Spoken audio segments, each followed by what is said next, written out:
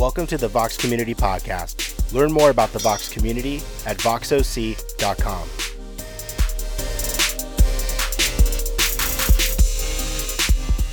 Join us at 10 a.m. on Sundays in Placentia, California at the El Dorado Performing Arts Center.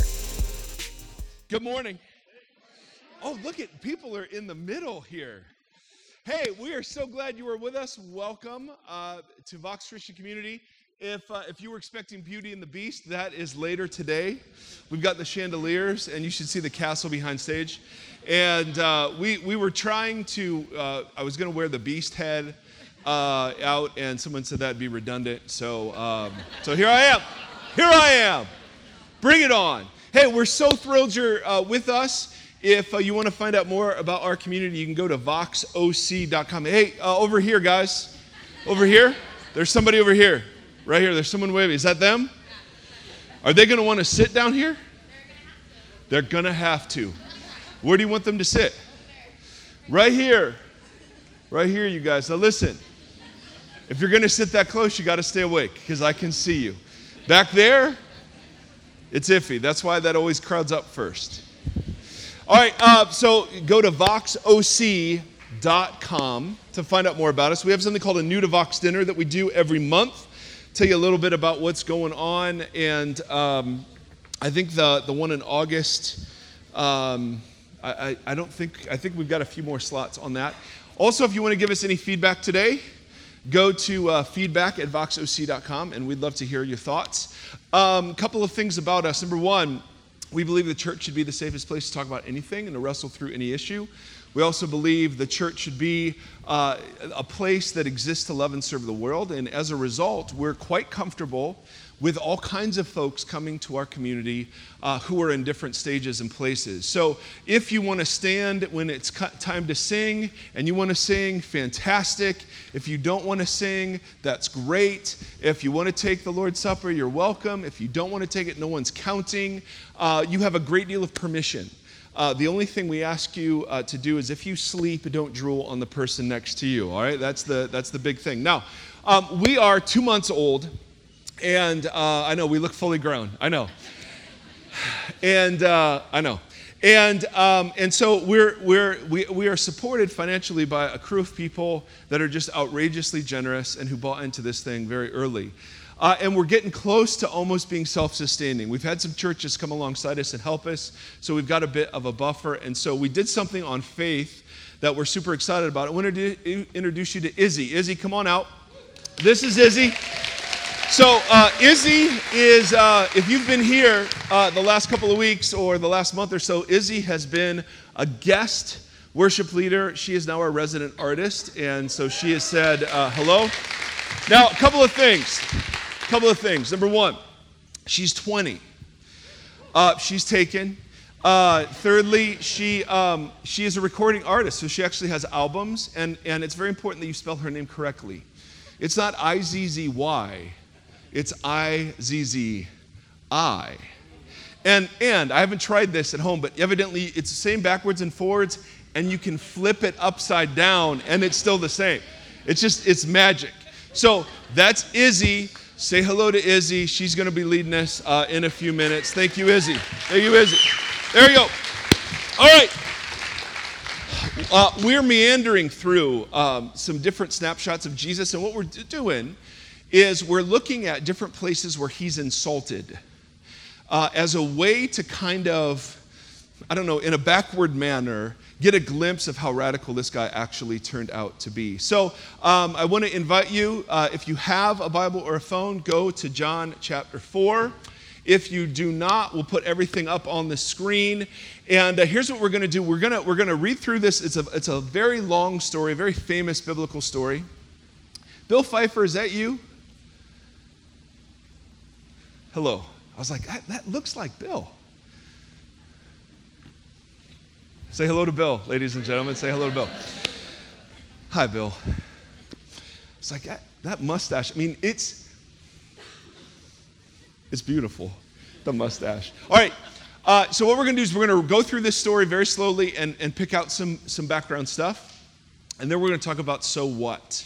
So it'll feel a bit backgroundy at first, and then we'll get to why this is such a huge deal. So there are 4 biographies of Jesus in the Bible: Matthew, Mark, Luke, and John. And they each emphasize different, Bruce, bless you, they each emphasize different aspects of the life and ministry of Jesus. They're written to slightly different audiences, and so in many ways they overlap, and in some ways they don't. This is one of those stories that only John has captured for us. Start in verse 3. So Jesus left Judea and went back once more to Galilee. Now I know, that just tells you everything you need to know, right? Verse 4. Now he had to go through Samaria. Now, look at this verse right here. Now he had to go through Samaria. Nobody traveling the route he's going has to go through Samaria. This little word "had" turns out to be the hinge on which the whole passage rests. So, fire up the maps. Ladies and gentlemen, I give you maps. Oh, it worked! It worked! Bruce, we did it! Bruce!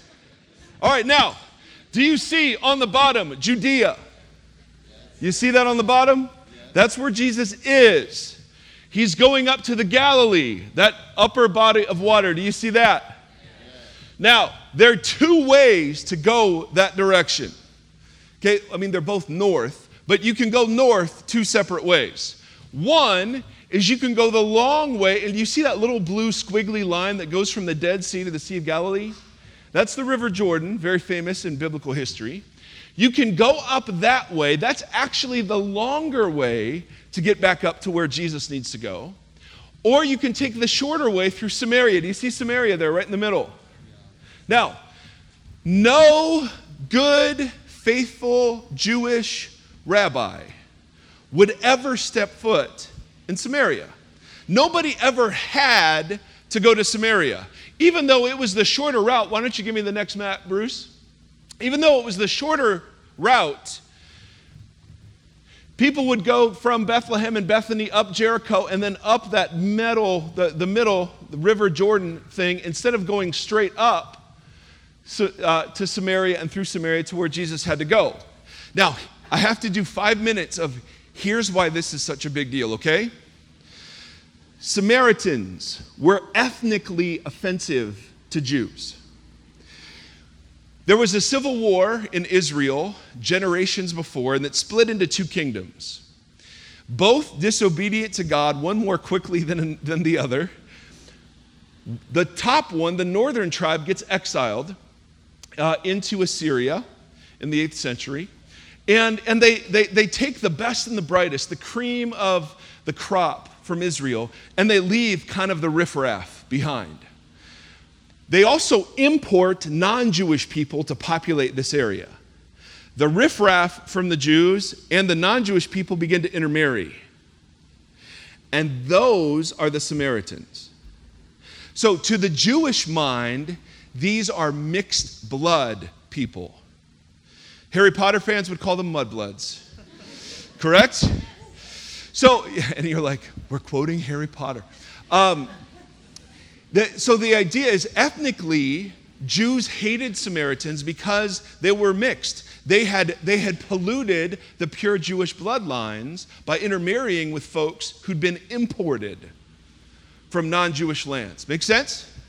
Second way they were offensive is that they were religiously offensive because when the southern kingdom got brought into exile, when its turn came, they went to Babylon, and then 70 years later, some of them started coming back. The Samaritans that lived there claimed that they were the true ancestors of Father Abraham, the father of the Jews. They also claimed that Jerusalem was not the place where God should be worshiped, but their own mountain, a mountain called Mount Gerizim.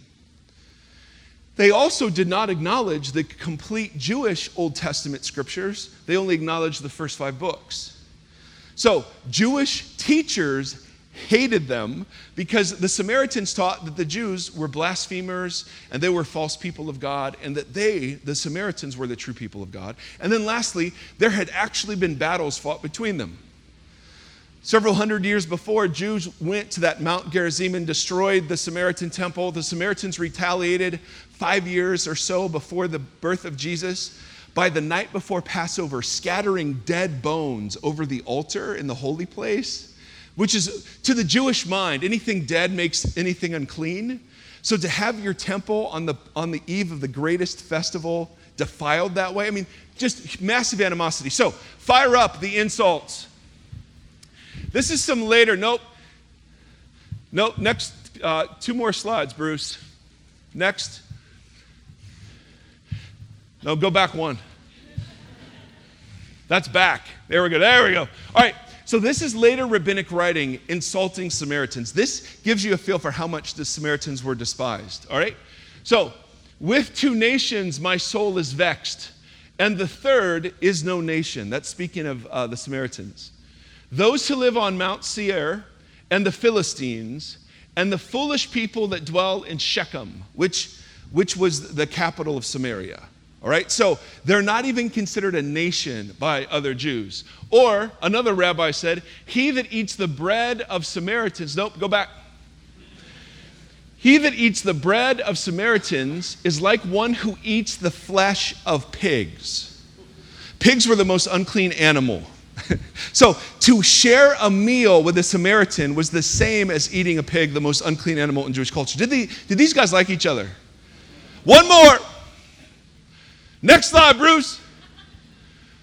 The daughters of Samaria are deemed unclean as menstruants from their cradle. So in the Old Testament, I know this is super gross. Some of the boys are like, what's this word? Ask your parents.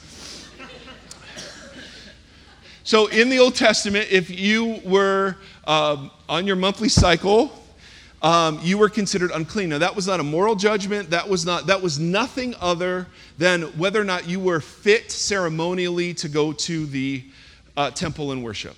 There was no moral judgment attached to this. It was a very natural thing. But you were rendered unclean. So the insult is Samaritan women by birth are as unclean as Jewish women when they're on their monthly cycle. All right, so no one has to go through Samaria. In fact, there were some rabbis that taught if you set foot in that region, you yourself became unclean. Now, I know painful background, but here's the point. Jesus should never be where he ends up. No Jewish rabbi of this stature, interested in maintaining ritual purity, would ever have to go to Samaria. All right, back to John. You did it. You made background. You did it. You made it through. All right, now, Jesus left Judea, verse 3, went back once more to Galilee, so he's going north. He has 2 choices. The longer way, which is all the Jews chose that way, or the shorter way through Samaria. And the text says he has to go through Samaria. So he came to a town in Samaria called Sychar. Near the plot of ground, Jacob, a very famous Old Testament character, had given his son Joseph. Jacob's well was there. This is a very famous well. And Jesus, tired as he was from the journey, sat down by the well, and it was about noon. Now, literally, he sat on the well. Jewish wells at that time had capstones. And what you had to do is you'd have a bag of leather and 2 cross sticks that would attach to that bag. And you actually had to lower your own sort of bag/bowl down into the well to raise it up. Jesus, we just read in a second, his disciples had gone ahead. It was about noon, all right? So Jesus is sitting there. His disciples had gone ahead, and they'd taken the bag/bowl with them. So Jesus had no way to get a drink from the well. Now, this verse, oh my goodness. Verse 7. When a Samaritan what? Came to draw water. Now, culturally, Jesus is at this well by himself, no witnesses. Culturally, in deference to a woman, and to be totally avoiding the appearance of impropriety, what Jesus should have done is withdrawn 20 feet from the well to say, A, it's safe to come, and secondly, it's proper. Now, how highly regarded were Samaritan women? Not highly. And the reason the text tells us the time of day this is happening is because no reputable woman would ever be drawing water in the middle of the day. So it'd be like in Palm Springs, in the middle of August, deciding that's when you're going to do all your housework without air conditioning, right? Or you're going to go run your errands. I mean, you do everything you've got to do first thing in the morning or late in the evening. And what women would do is they would all travel together for safety and propriety. But secondly, the jars that that women would use for their homes were heavy once full, and they would help each other lift the jars upon their heads. So the fact that she's here by herself, and the fact that Jesus just sits there, massively scandalous. I mean, it's like finding out that Billy Graham was hanging out at the Playboy Mansion. I kid you not, this is how ridiculous this scenario is. Jesus, when the Samaritan woman came to draw water, Jesus doesn't leave. He looks at her and says, "Will you give me a drink?" Now, do Jews share jars with Samaritans? No. Do Jews talk to women? No. Fire up the slides, Bruce! And this is still held. When you go to Israel and you see Orthodox Jews, they're never talking to strange women, ever. They're not even making eye contact with women that they're not married to or part of their family. Fire up the insult slides, the two before the other insult slides. Bruce, we were on fire. All right, so this is rabbinical writing from 100 years after Jesus. Talk not much. This is two Jewish men. Talk not much with womankind. They say this of a man's wife. How much more should you obey this with a fellow's wife? So even your own wife, don't talk much to her. And all the men said, okay. It's a biblical command. It's not in the Bible, but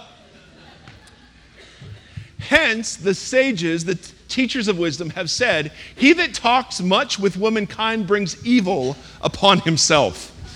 All right, so A, you're not supposed, don't jab him.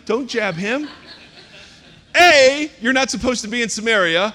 B, you are never, ever to be engaging culturally with a woman publicly where there are no witnesses. And C, not just any woman, a Samaritan woman. I mean, I just want you to get a glimpse of how, if you're hearing this story, you're reading this story, none of this goes together. And the woman, Bruce, don't talk to her because I can see you talking. What'd you say? So now it's like Billy Graham back into the Playboy Bunny. I'm not going to repeat that, Bruce.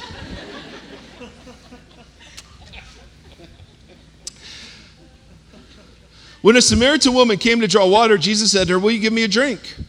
And then John adds this parenthetical comment, his disciples had gone into town to buy food. The Samaritan woman said, "You are a Jew, and I'm a Samaritan woman.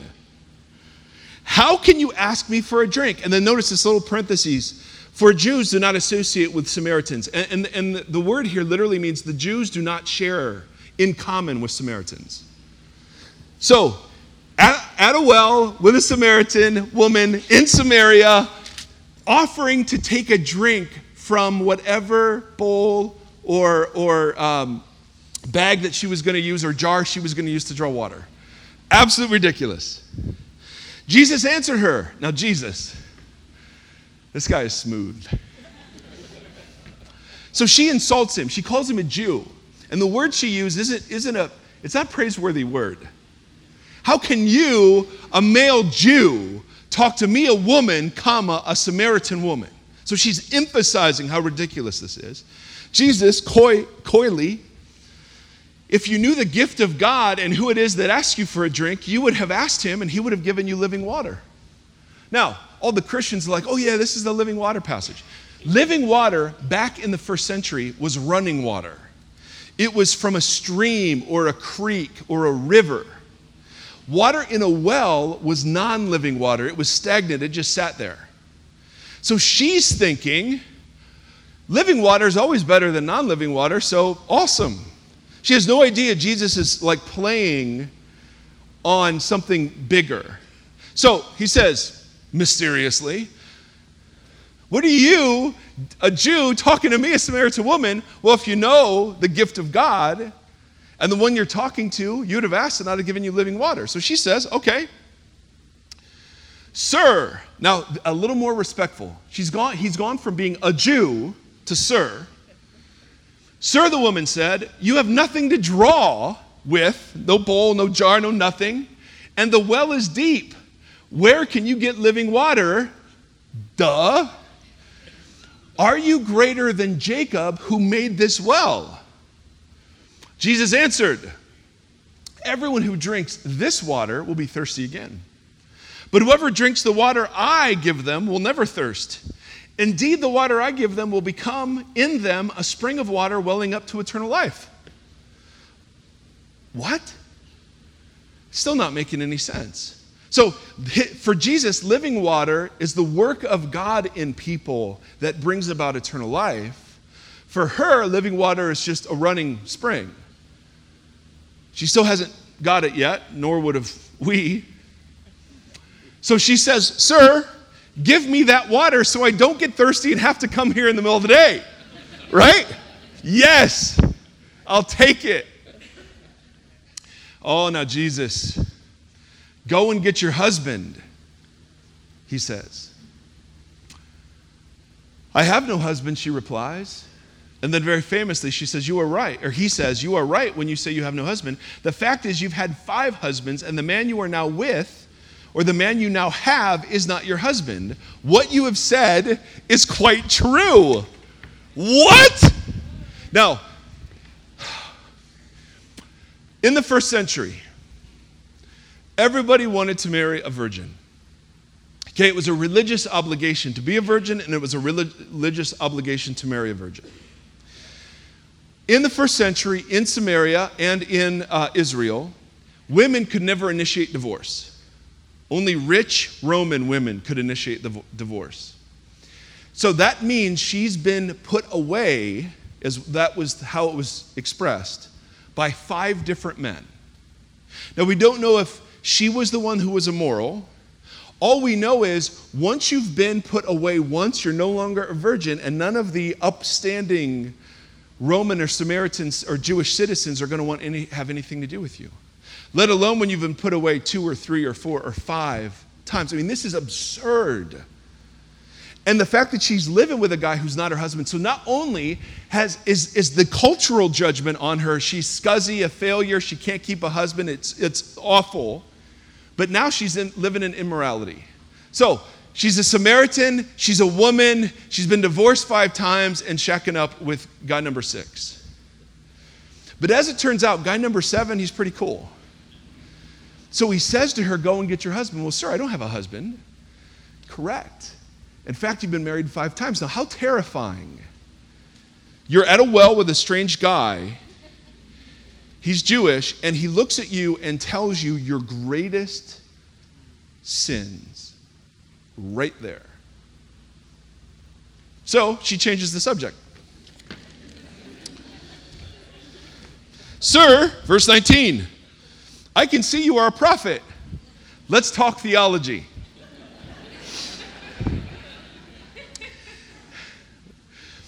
Our ancestors, the Samaritans, worshipped on this mountain, Mount Gerizim. But you Jews claim that the place where we must worship is in Jerusalem. That's been a source of animosity for generations between the 2 groups. So, hey, let me get your take on this theological question. Woman, and the word here is very affectionate, like dear woman. Believe me, a time is coming when you will worship the Father God neither on this mountain nor in Jerusalem. You Samaritans worship what you do not know. We worship what we know, for salvation is from the Jews, and here I am.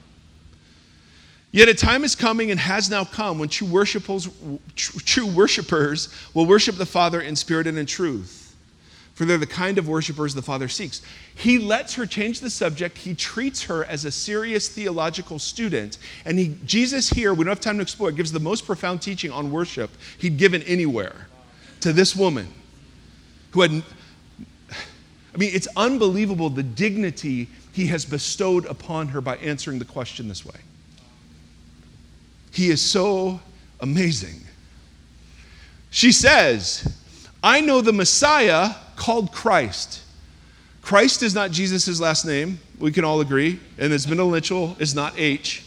Okay, so Jesus of Nazareth, and Christ is a title, which means anointed one or Messiah. I know that the Messiah, when the Messiah comes, he will explain everything to us. And then Jesus, in John's account, this is the first person who finds out Jesus is the Jewish Messiah. Then Jesus declared, I, the one speaking to you, I am he. Now, the phrase, I am he, the I am of that phrase is the Greek rendering of the Hebrew in Exodus 3, where God himself gives the divine name to Moses. And if you didn't follow all that because you're not real familiar with the Old Testament, Jesus here is not just claiming to be Messiah, he's claiming a whole bunch more. The God of Israel is making a personal appearance on planet Earth, is the idea. And that this woman is the first one to find out. Oh my goodness. Just then, the disciples returned and were surprised to find him talking with a woman. But no one said, what do you want? No, that's a very Jewish way of asking, do you want us to get rid of her? They would never ask that and shame the other person. In a very Middle Eastern way, do you want us to do anything for you, Jesus? And nor did they ask, right here, why are you talking with her, which would have shamed Jesus in front of her. So they just kept silent, even though they were shocked. Then leaving her water jar, she didn't even take the jar back with her. The woman went back to the town and said to the people, come see a man who told me everything I ever did. Could this be the Messiah? Now notice the progression. First, he was a Jew. Then he was a sir. Now I think you're a prophet. But now, this could be the Messiah. And why does she think that? Here's the big point. Because he knew everything about her and he didn't run. He knew everything about her and he stayed right there. He knew everything about her and he bestowed upon her dignity. He knew everything about her, and unlike all the other men and all the other religious people, this rabbi had to go through Samaria for this one woman. And the most unlikely evangelist, the most unlikely missionary, when in the world would it ever be good news to have someone look at you and know everything you've ever done? See, if you run into a Pharisee, it's bad news. You run into a lot of modern church folk, it's bad news. When you run into Jesus of Nazareth, who knows the truth, there's no hiding. None of us have it together. None of us are worthy. None of us are exempt from the darkness that pollutes everything. And yet he looks and he doesn't see her behavior. He sees her thirst. Now, do you see the difference? See, we know what it's like to be thirsty, don't we? Because Jesus is doing this beautiful thing where he's trading on the double meanings of thirst and water. So on the one hand, they're at a well where there's physical water, and there's a difference between water that's stagnant and living water. And so he's trading on that for a while. But all the while, there's a double meaning attached to living water, which is the gift of God in the spirit of people who are open that now brings about flourishing in eternal life. And there's a thirst that sat behind the woman's physical thirst, correct? See, here's the difference between Jesus and religion. Jesus doesn't see behavior, Jesus sees thirst. Religion just stops at behavior. So religion says, well, you're a this or you're a that, and you do this and you do that. Okay, and maybe all of those things are true. But none of that brings about redemption. So what's Jesus do? How does he communicate with this woman who's so incredibly thirsty, but she thinks it's only for physical water? Go get me your husband. Go get me the one area of your life that is shrouded in darkness, shrouded in shame, shrouded in condemnation. You bring me that. You bring it to me. Without condemnation, I know everything about it. I already know it. But go bring me that. Bring me that piece of darkness, that piece of death, that piece of numbness. Bring me your insecurity and your jealousy and your anger and your rage and your sexuality. Bring me the whole polluted and rotten package. I already know it. And what you're going to find when you bring it to me is not a shred of condemnation, but rather the gift of living water to those who are thirsty. Because Jesus isn't looking at people who are acting or not acting. He's looking for people who are thirsty. And as it turns out, we all are. It just looks all differently, correct? And thirst in the Bible is this beautiful metaphor of trying to find life and worth and meaning and significance apart from the source of those things. And so in the Bible, salvation isn't, hey, Jesus died, so here's your ticket to heaven. Salvation in the Bible is so much bigger than that. It's the restoration of the significance, the worth, the love that we were supposed to have had all along. The problem is we're used to drinking other water, right? So we're used to finding life and glimpses and moments of satisfaction from other wells. And so Jesus comes, and to expose her real thirst, not her physical thirst, but her deep thirst. Go bring me your husband. That peace that is shame-filled. That peace that you'd never tell anybody. The secret thoughts that even your significant others don't know. Bring me that. Jesus insists when he meets us that he not leave us undone and still thirsty. But there's a part we play. And that's the bringing of our thirst, our real thirst. Not our thirst for religiousness, our thirst for sex, our thirst for money. It's all of those things we bring to him and we say, yep, they're all just symptoms of the larger thirst. And what Jesus begins to do is he meets, he blesses, he forgives, he restores. And then he invites us to lay down. In the Bible, it's called repentance. It's turned into an ugly word, but it's a beautiful invitation to lay down all of the false things that say they'll satisfy and pick up the one thing that truly does. And so that's the invitation. If you're here and you're a Jesus follower, where's Jesus going to lead you? Well, he's going to take you to Samaria. If you are serious about following him, he's never going to leave you just along the well-worn, comfortable paths. No, he's got to go to Samaria. So he's going to go where it's messy. He's going to go where it's dark. He's going to go where it's confusing. He's going to go where, are you sure this is allowed? He's going to go where other religious people will judge. If Jesus obeyed the religious and social taboos of his day, this woman would never have met him. And so the invitation is, out of fidelity and love for this Jesus and out of allegiance to him, he takes us to the darkest places of our world. That's why we must talk about sexuality, we must talk about race, we must talk about poverty, we must talk about the ugly places that so often we want to keep proper and religiously cliched. And so Jesus invites people, if you want to follow him, this is where he takes you. But some of you are in Samaria and you're wondering if you ever could be found. And the thing that is so meaningful to me is I know what it's like to be in that awful space. I know the darkness of feeling like you're untouchable and unclean. I know what it's like to have received judgment. And I also know what it's like to find somebody who knows all that you've done, and somehow that turns out to be good news. And I know what it's like to now try to live laying down all of the false ways of satisfying thirst. I'm still tempted by them. And then the ongoing process in life of repentance, putting them aside to pick up what really satisfies. And when we say Jesus really satisfies, I want to particularly talk to you that aren't huge fans of this whole thing. We're not saying that your problems go away, and we're not saying that the struggles disappear.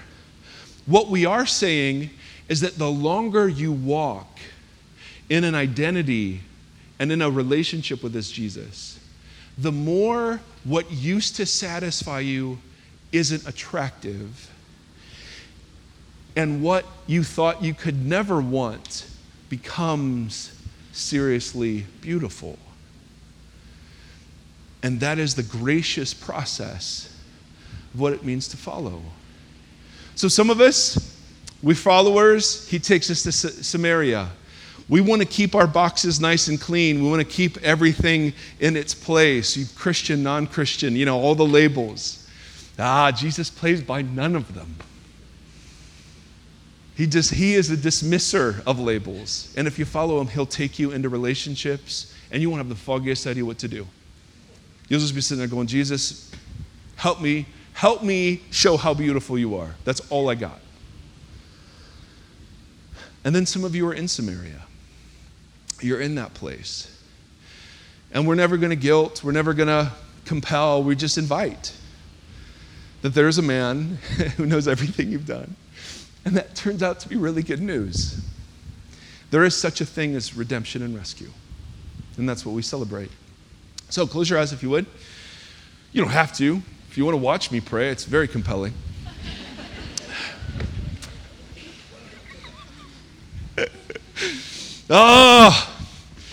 Jesus, I am the chief of sinners. I am the biggest sinner in this room, literally and metaphorically. And I am one of those who has tasted of your goodness, and I receive again this undeniable grace and promise of the Lord Jesus, that whoever is thirsty can come and receive this water of eternal life.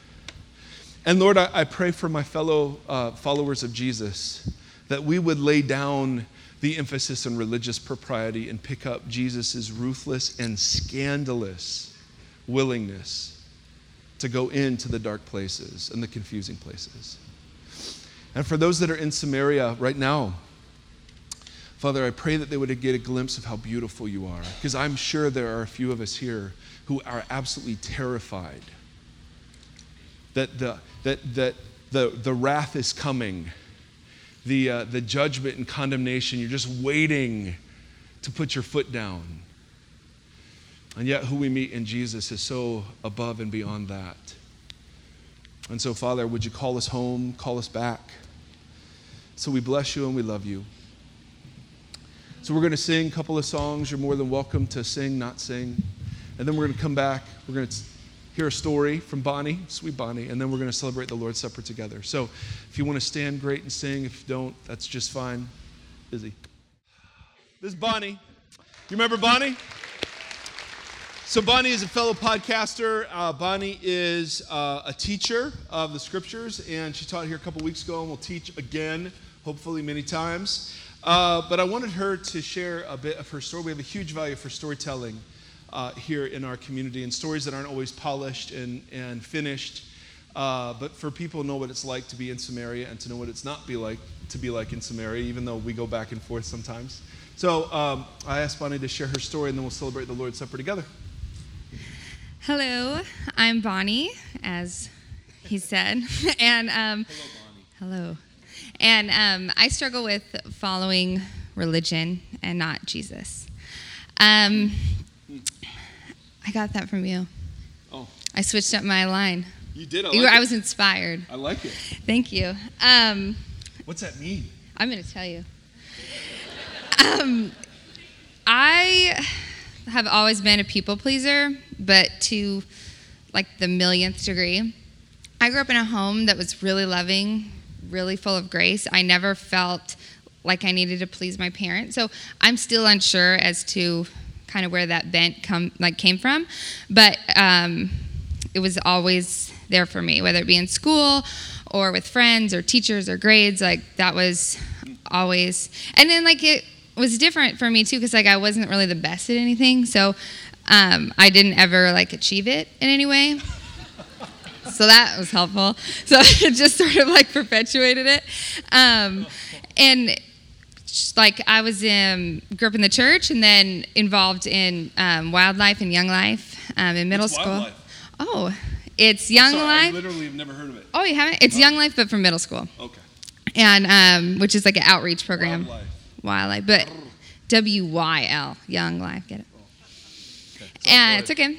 And so I went to camp and like sort of started learning about a relationship with Jesus. And so I started just doing what you should do and like was really goal oriented on like I have to read the Bible this much and I have to pray this much, and it really started developing kind of like OCD tendencies. And I look back at like journals I had, like prayer journals, and this sounds so silly, but for a middle schooler, like and even not, I guess now, really trapped. Like when I would write things down or like write amen, I had this like compulsion that if I didn't write it perfectly, I had to like start over and rewrite it. Like I couldn't have any screw ups.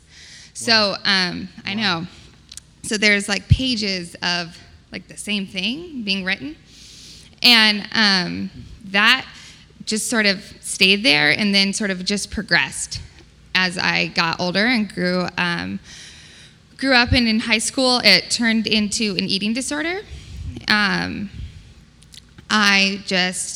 I never felt pressure from like a society standpoint that I needed to look a certain way. It was me and feeling like pressure on myself that I wasn't doing my best or like doing what I could. And that also turned into control issues. So, a lot of OCD is about anxiety, and it's also about control. And so that was something that I could control. Calories in, calories out was like something I could wrap my mind around. So when I was in high school, I got down to like a really scary low weight, and just like my body wasn't functioning well. I had a lot of health problems, and it was bad, but I hid it, and I like the best I could, I guess. And then that summer I went on a Young Life camping trip. We were on the camping trip, and like it was one of the best things that happened to me because we sat down. We were hiking like 6 or 7 miles a day, and we were hiking, and the guide said like, "Okay, we're gonna have dinner," and I said, "Oh, I'm not that hungry," which now I like can't even imagine that. And she's like, "Well, I'm sorry, but you're not allowed to go on until you eat all your food." And like, if there was one thing scarier than eating, it was like being alone. So I ate, and I realized, I started to have a different perspective on food, and realized this can be good for me, and this can give me strength, and this can give me energy. And so the next year was my senior year, and I did better, but it was still really tough and still really hard. And I went on the same camping trip the next year, and actually had to be air vac'd out because of health problems. Which, by the way, people still talk about it. I met a Young Life leader the other day, and she's like, "I heard this story that one time someone had to be air vac'd." It's me. And she's like, "What? I thought it was a legend." No.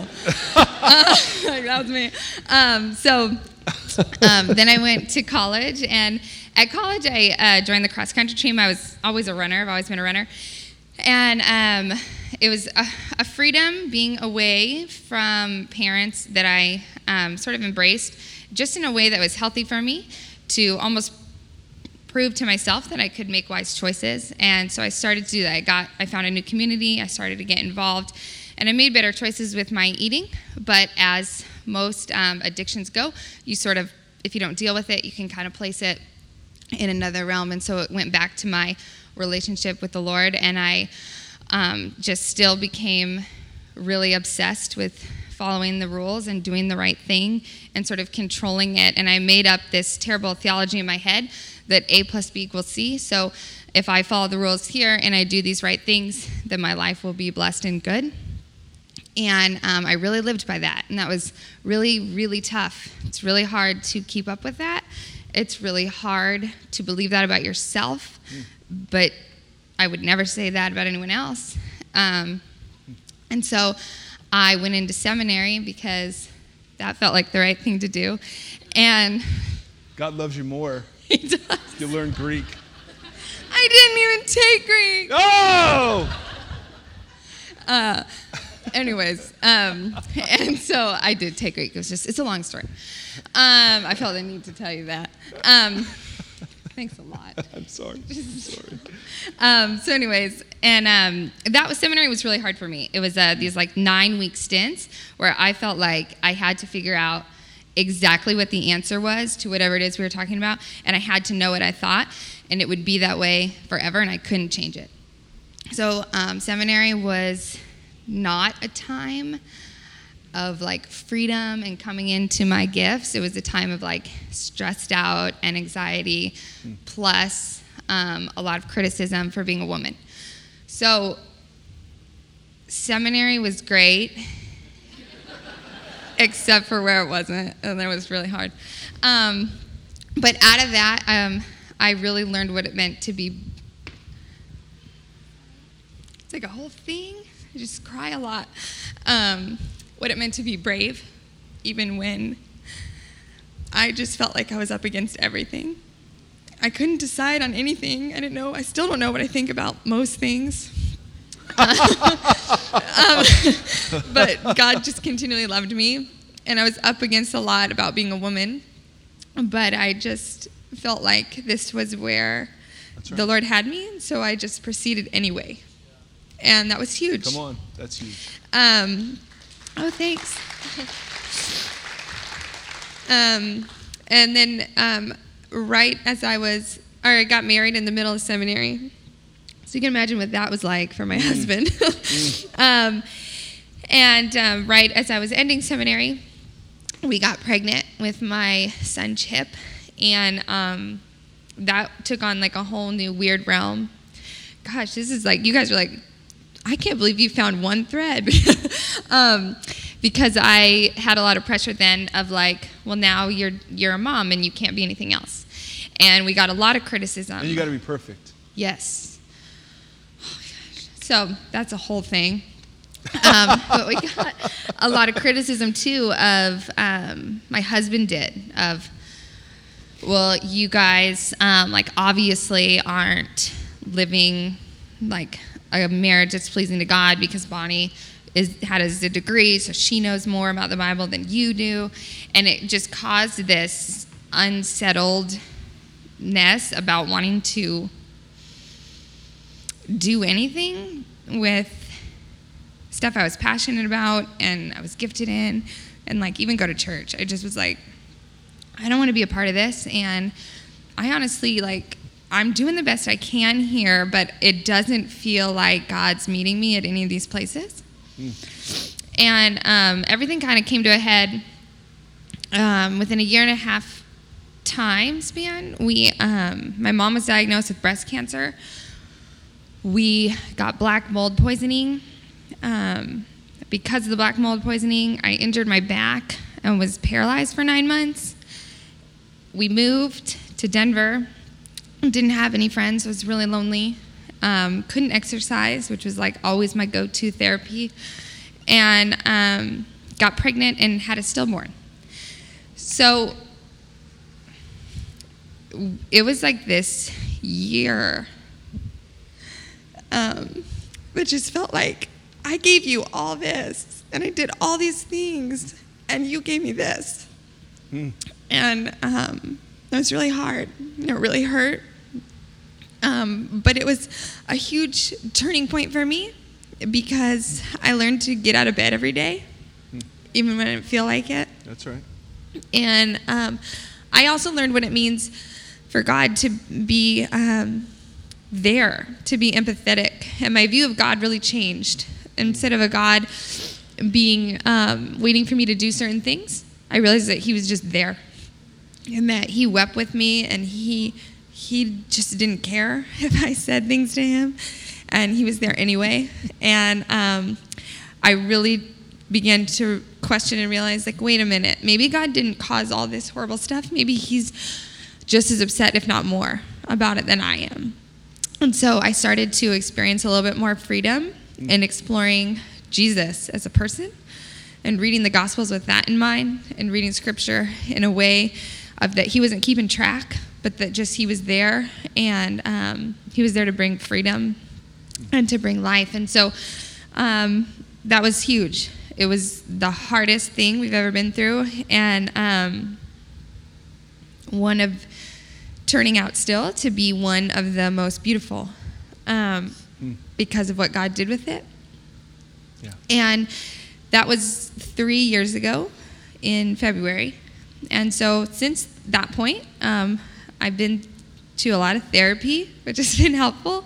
You should all go. Even if you don't think you should go. Yeah. I think if Healthy people should be the first to go. I'm into that. And it's really opened up a new world of freedom for my husband and I. And we're just not living in like this straitjacket where God's going to come out and get us, or we have to do these certain things anymore. But it's still a work in progress. It's still hard for me to be a woman who is brave. It's still hard for me to step out. It's hard for me to do things that resemble that hard time in our life. Mm-hmm. It's a challenge to remember that God sees me and that he hears me. And our biggest act of bravery in the past little bit here is that we decided that God didn't cause those terrible things, and that God sees us and he hears us. And so we tried, and now I'm pregnant. What? Which is why I'm just crying all the time. No, you were crying before. Don't blame it on that. Yeah, that's true. How'd that happen? I don't know. As I shared last time, still confusing. But that's a huge step of faith. Yeah, because what it feels like is like this is going to happen again, and how do I know that it's not? And we had this moment where we just said, well, it might. But the difference is now we know that that's not God punishing. And we also know that Come on. he saw us through it once, and if it happens again, he will see us through again. That's right. So we will make it. So that's really exciting. But it's an ongoing challenge. I think being the people pleaser is still tough for me. I didn't picture starting to have bravery and speak and write and podcast, talking about things that were unpopular. I pictured I don't know, those devotions with the flowers stuff. Still need those. We still need those. We still do, but they're not going to come from me, I don't think. No, it's all right. So that's a challenge for me. But it's an act of obedience to say, God just saying, this is how I love my people.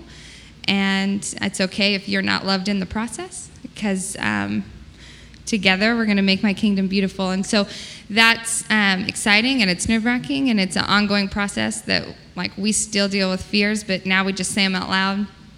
And I still deal with perfectionism, but now I just call it out when I see it, and I just do my best every day. But I know that when I fail, which is a lot, God is there, and he's not punishing, and he's not waiting to get me. So amen. Thank you, Bonnie. Come on, come here. So proud of you. So proud of you. Huh? Sure. Or if you want to stay, you can stay.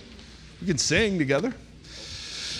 So I'm such a fan of Bonnie, and one of the things her story brings to mind is one of the false wells that we drink from is the well of religion. And ironically, the people that were most open to Jesus were the very immoral people because they knew the emptiness of their wells. But it was the religious people, the religious perfectionists, the religious control freaks, the religious folks who had a view of God that said you had to earn and climb and strive. They had the hardest time with the beauty of Jesus. And so Samaria can look religious too. And so today what we do is we take the bread and we take the cup wherever we are. One of the things that I love that Bonnie said is the fact that God is present. What do we say to our kids, parents? What do you say to your kids when they wake up in the middle of the night and they're scared? You say, I'm here. Yeah, go back to sleep. Thank you. That's why we need therapy for you. Okay, I'm just making a profound religious point, and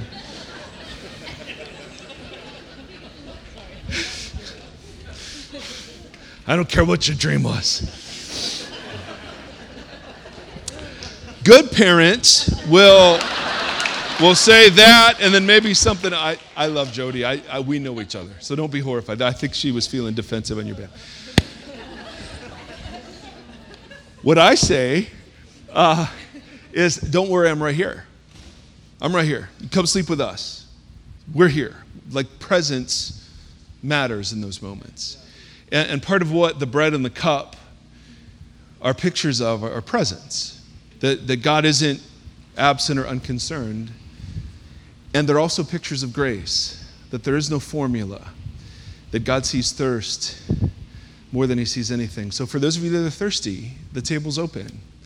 And we take bread and we dip it into the cup. And the New Testament teaching is that that's the picture, the sacrifice of Jesus on our behalf. So here's what we're going to do. We're going to do a little different today. As soon as Bonnie and I go off the stage, Izzy's going to sing a song over us. So just sit and receive this. Then she'll invite you, and you can worship in any number of ways. The table, and then gluten-free is where? Always over there. And then if you want to participate financially, there are participation boxes around. And then we also have people like Carolyn. Carolyn, where are you? And Carrie, who they come and they just stand next to the stations, and they're just available to pray for anybody. And one of the deep ways that we worship God is by admitting need. And one of the things we didn't explore with Jesus is how Jesus ministers to other people by needing help. So he sat at the well without a way to get water so that he could break the taboo. And so for some of us, we stand in our weakness together. And there's something very powerful about that. So I'm going to pray, and then Izzy sing over us, and then she'll invite us all to worship in response, all right? Bonnie, why don't you pray over us? But make sure you do it in the right way. Because we're all, Safe to belong. Oh, man. And Jesus, thank you so much for your willingness to love, that it's your pleasure to know everything about us. That's right. And to meet us and to love us. Thank you for your presence. Thank you for your gentle guidance, Lord. We love you. We're grateful for your table. We're grateful for your redemption. In Jesus' name, amen. We could keep going, but children's ministry would kill us. So they would, says David Robles. Hey, we are so glad you're here. Why don't we stand together as we go? And there's this whole family of how many? 3 families of 18 people that's sitting here or something like this? So who's the oldest guy here? Is that you right here? How old are you? No, don't ever say that. How old is she? She's 83. Come on, 83. Let's go. And you are 82. Oh yeah, she's got you by a mile for sure. Hey, welcome. We're glad you're here. Couple of things. If you want to fill out an info card, there are cards out there. You can do that online. Give us feedback. Love each other. Let's hear it for cool bass players. Like a little funk. It's awesome. All right, so I want to pray for us as we go. Bless you. And I think that's all we got. So, may the Lord bless you and keep you. May the Lord shine his face upon you, be gracious to you. May the Lord lift up his countenance to you. May he see you. May you know that you are seen and that you are heard, that he is present with you. And most of all, may he give you, in these days, may he give you peace. Amen. Amen. Go in grace and truth. See you next time, brothers and sisters. Say hello. Unless you're an introvert, then run. Run! Thanks for listening to the Vox Community Podcast. Participate in the Vox community at voxoc.com/participate.